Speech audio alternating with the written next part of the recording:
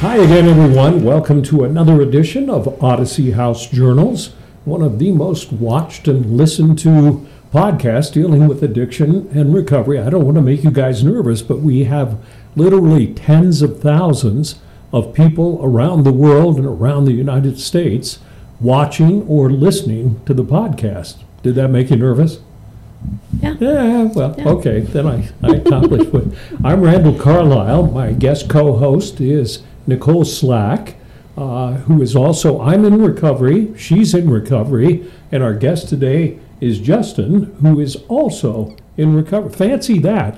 What a coincidence. The three of us are here for a podcast dealing with addiction and recovery, and we're all in recovery. So welcome, you guys. Thank you. It's nice to have you, Nicole, and I hope you enjoy doing this. And Justin, I hope it becomes the whole point of this, and that's the reason we try to get to the bottom of your story, is we hope to provide inspiration, some thoughts. If somebody's watching and they have a loved one who is dealing with addiction, or somebody who may be in addiction, that recovery is possible. Absolutely.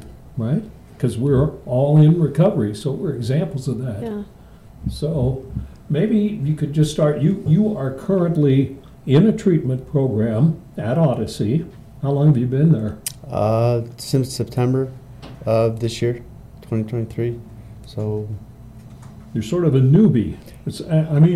In Odyssey terms. Yeah, Odyssey terms, yes. But prior to that, I was at Red Barn Academy for 11 months. Okay. That's where I really got my turnaround, my paradigm shift, I could say, you know what I mean? All these negative behaviors I didn't know I really had, or didn't know that's what was like holding me back or holding me down. And I came there as a completely broken individual, right? I've been a taker my whole life. And,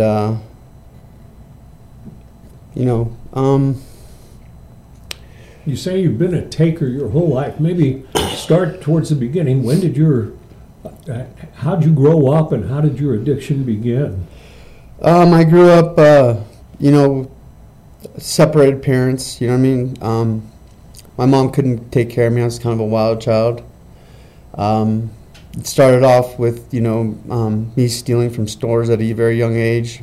How young? As early as 7 years old, probably. You know what I mean? 7? Yeah. Wow. Yeah. And also, at the same age, maybe a little older, my mom would drop me off with a bag full of quarters at the 7-Eleven. I'd play video games all day. You know what I mean? So I was around gang members and people that weren't right for me. You know what I mean? To be around at that age, sure. Probably. And so I would do stuff for them, right? Like they'd ask me to go take something, and I would, right? Just because I wanted to fit in and I wanted to feel a part of. When did you start using, and what were you using? That started probably, around 12 or 13. I started drinking alcohol. I would take it from my parents' liquor cabinets, when I got home from school. Do you think they knew? I did the whole fill it in with water trick, you know what I mean? I did the same thing, and my parents never figured it out. Yeah. You got to figure, because they were normal drinkers, okay? And so when they would have people over to play a card game or something like that, they'd mix drinks for people. And you got to wonder if the people, if somebody said a vodka tonic, okay, because it's all clear, I wonder if people were wondering, wait, it doesn't have much of a kick here, because it was mostly water. So go ahead. I didn't mean to. I remember doing that. I think we're all kind of similar, right? In how we got to our worst points of addiction is where things get kind of hazy, right? But I think I started smoking weed or marijuana, in middle school a little bit, and then high school progressed, and then just from there, I started using with my mom. You know, my mom was in an active addiction for as long as I can remember, right? I remember finding it and, you know, asking her what it was. And then we ended up getting high together, you know what I mean? Like, and that was the way we connected. And that's the way we you know, spent time with each other, you could say. Well, that's an interesting thought. What were you getting high on? Was it meth? Meth, yes. Yeah. Okay. Did you ever? You were a recovering alcoholic, Nicole. Mm-hmm. And you have kids, but they're younger. I have a 20-year-old and a 10-year-old. 20 and 10. Mm-hmm. Did you ever drink with your 20-year-old? Like New Year's, like definitely not at a super young age, but we definitely let her in the safety of our home, I guess is how we thought of it, like a little bit, but never like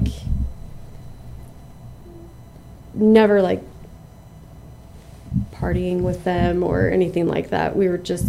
I was raised by parents from another country, so I was allowed to drink with my parents at a young age. Young for the U.S. For my parents at like 16, we could have like wine with dinner. So for you, using with your mom was a pleasant experience because you just absolutely. Yeah, it wasn't until I got older where, you know, I started holding resentments towards her, you know what I mean? Or like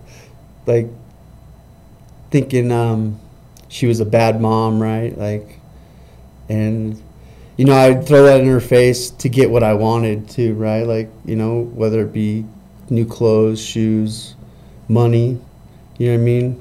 I'd say you owe it to me, you know what I mean? And, you know, that was another thinking error in itself, right? Sure. You know what I mean? And it's pretty hard for her to say, you shouldn't be doing this. Yeah, right. Absolutely. You know what I mean? And I think using with the parents, I don't come from a drug background, so when I went into Odyssey House and saw it was like a 50-50, like people used with their parents, and I was like, oh, like for me, obviously alcohol is like a little less taboo to do with your parents or whatever, like, you know, in your teens, or not a lot, but even just what I did with my daughter. But it was kind of common in the house to hear like, yeah, I used for the first time with my mom or my dad, and that was like our connection, and that was kind of shocking to me. Yeah. So how long did you continue to use? And obviously it became a problem because you sought treatment, right? Yeah. So, I mean, I've been in active addiction for over 20 plus years. So I've like had a long time of, you know, entitlement issues, being selfish, inconsiderate, you know, a liar, a cheater, a thief, you know, all these things today that I could say that I'm not, right? Because I live my life with integrity, honesty, and accountability. For the first time. For the first time. You know, I didn't know anything about these kind of values before, right? Like, I mean, I was probably raised from my dad, to be honest, you know, but I didn't really know what they meant or how to do it because I was at a young age just doing whatever I wanted. Sure. And but I didn't know that's what was making me feel broken or you know, lost and confused on how to become a better person, right? And my heart's always been in the right place, I think, but I couldn't get it in sync with my thoughts. You know what I mean? And with having your thoughts in rhythm or in motion with your actions, you know, you become a better state of being. And, you know, that's what I wanted, and I didn't know how to do it. So, yeah, here I am 16 months later in recovery, and I've like the person I see in the mirror, you know. I have an 11-year-old daughter, you know what I mean, that I want to be able to show up for, and so, yeah, I'm just grateful to get another chance to to fix myself and to fix the person that I was and become the person I want to be. You know, if people are watching or listening and don't understand addiction, if you take one thing from this podcast, and it struck me in the 6 years of working at Odyssey House now and with myself, is that what you just said is so critical, because people are not born to steal and manipulate and lie. People are born pretty pure, and there's within most of us, except for maybe psychopathic killers or something, we do have that goodness. But drugs or alcohol becomes so dominant in our lives that it overshadows the goodness that's within us. And so I guess I would urge you not to judge somebody because they say, I'm an addict or I'm an alcoholic, because it is a disease, and you can recover from it, and you can find the good values in yourself again, which is one reason I like working here. Nicole, I mean, maybe we should talk about recovery. What do you like about recovery? What's it done for you? And I'll start. I used to be exactly like you said. I would lie about my alcoholism. I didn't care about other people because I put myself first all the time. I was always concerned if, I went through 4 wives, and it was always their fault, not mine, which is not the case. But I was always concerned about, would there be alcohol somewhere where I was going, because that was my drug of choice. And I always was thinking, me. And now with recovery, I care about other people. I'm more patient, I'm more loving, I'm more peaceful. It's just, and I'm happier inside. And I always thought I was happy when I was drunk. So, Nicole, what?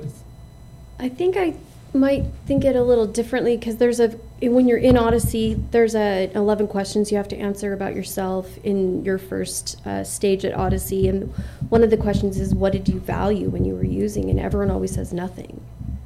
And I find that even though I was selfish and even though I was doing all those things, my values were still like, I wanted to do better. I wanted to be better. And yeah, I did put alcohol first, and I did, like, my whole day was based on, like, go to work and planning, like, getting to the liquor store, like, and, like, looking forward to that. I'm off at 4. By 4:30 I'll have my alcohol, then I can go home. But I still didn't want to do that. I still wanted to be a mom and do better. Like, I don't want to drink today. But then slowly my day would keep going. I'd start planning, liquor store by, 4:15, and going to different liquor stores so that I wouldn't see the same people buying from. She's back. Yeah, so planning out which one I would go to and doing all that. But I still feel like I valued, like, my value. I wasn't representing my values, but I still, like, to my core, like, it was my kids. Like, I wanted to do better for my family and those that love me, that are not family, that treat me like family, because I don't have a lot of close family. But those that love me, I wanted to do better for them, and I wanted to be better. I just didn't. It was just easier to drink and go to sleep than confront everything I was doing to them. Sure. So for me, it was that.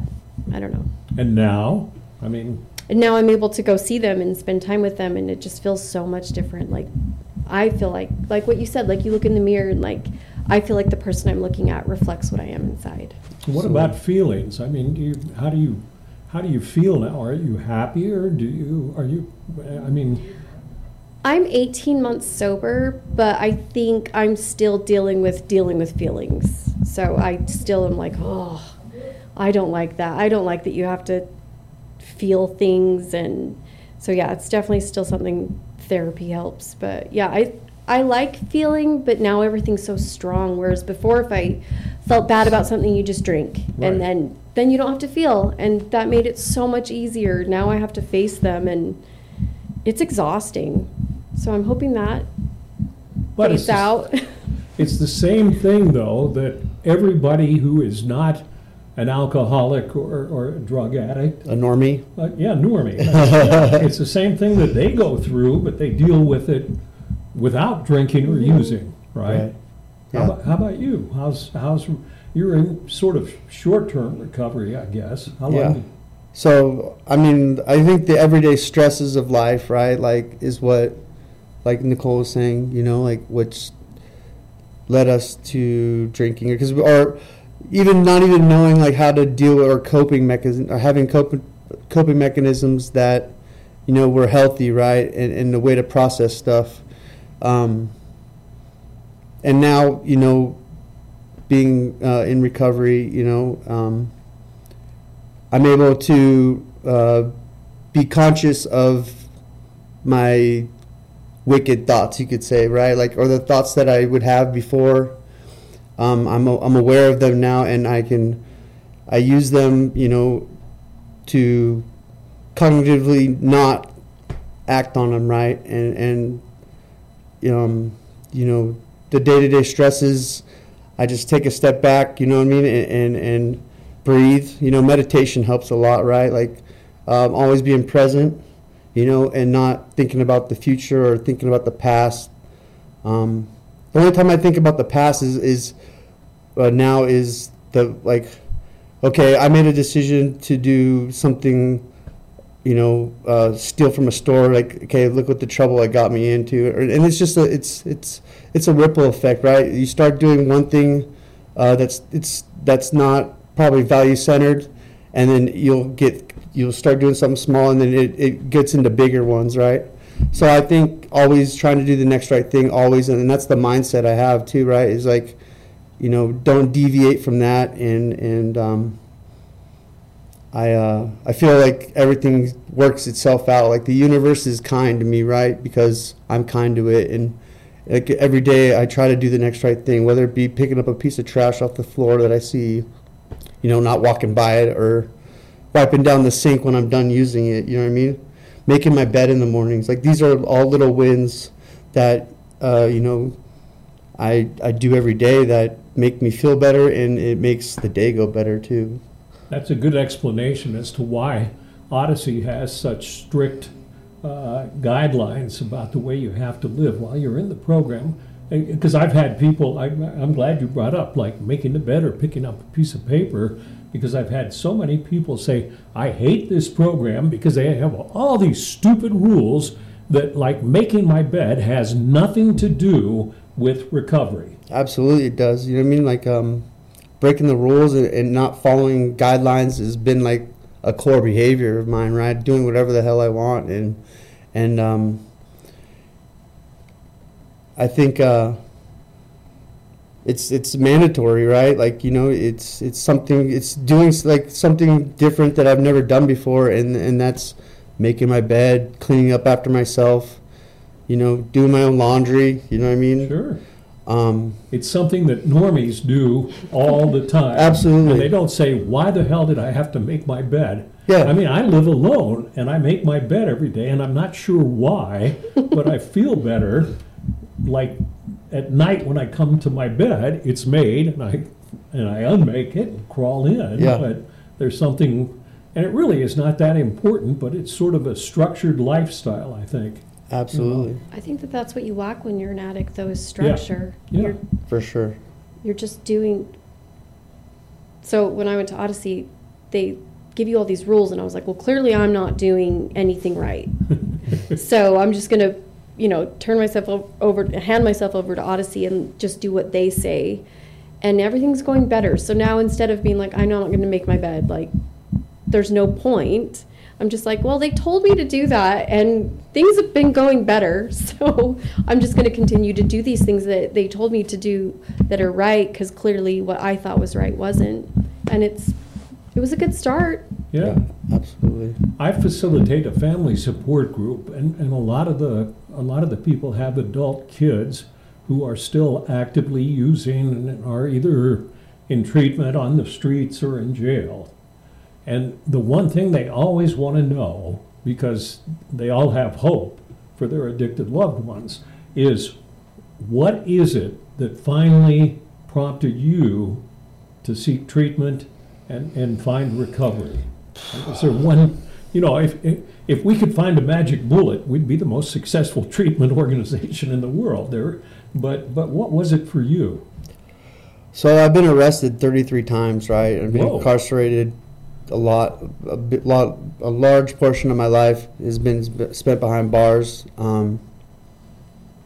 This time it wasn't going to be, an overnighter, right? I was looking at possibly spending the rest of my my lifetime in jail, right, or in prison, and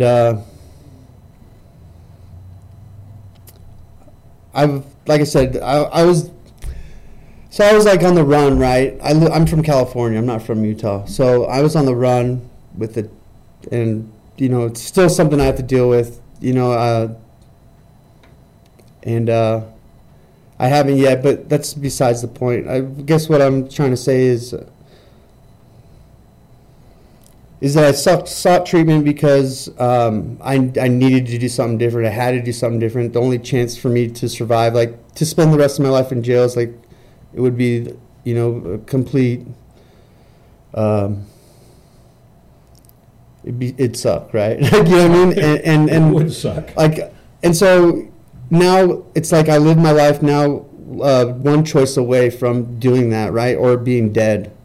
And that's the kind of the mindset I still have today, right? Like, I'm one poor choice away from either dying or spending the rest of my life in prison. And so, I don't know if that's answers your question at all. It's a good answer. I think anybody facing those two choices. Yeah. So, death or life in prison. Yeah. Or recovery. Yeah. and I've been offered so many chances in everything that I've ever done, and by the grace of God, He gave me another chance to turn my life around, right? And I don't want to mess it up for myself and for my whole family too. You know what I mean? I'm getting their trust back. They love the person that they see too. They came and visited me last month, and it was awesome. And so I'm super grateful for Odyssey House, for Red Barn. Now I get to pay it forward, right? Like, because I came into Odyssey House with a pretty good head on my shoulders. I was there at Red Barn for 11 months, and I'd get the brakes beat off me every Tuesdays and Thursdays, telling me how I was falling short. And so I had a pretty good idea on the person I wanted to be, and the same values that I took from Red Barn, I brought them to Odyssey House. The accountability piece is like huge, right? Because it teaches people how to treat you, to act around you, and it keeps the house safe too, right? Because we're a therapeutic community. It's like an each one teach one right there, right? So what I have, I get to give away to someone else, and hopefully inspire them to do the same with the next person that comes in too, right? Because you never know who's going to click with your story. Because my story is so different from your story. But when I was in Odyssey, it's wild to me, like, no one can understand you, right? Everyone's so unique. But then you realize, like, we all do have kind of the same core issue. Absolutely. And so you never know who you can help. And I love that about recovery. You never know who can hear your story and have that moment that they needed to want to turn it around. I was nervous. Were you nervous to, like, go into recovery? I was so nervous. I didn't know who I would be on the other side.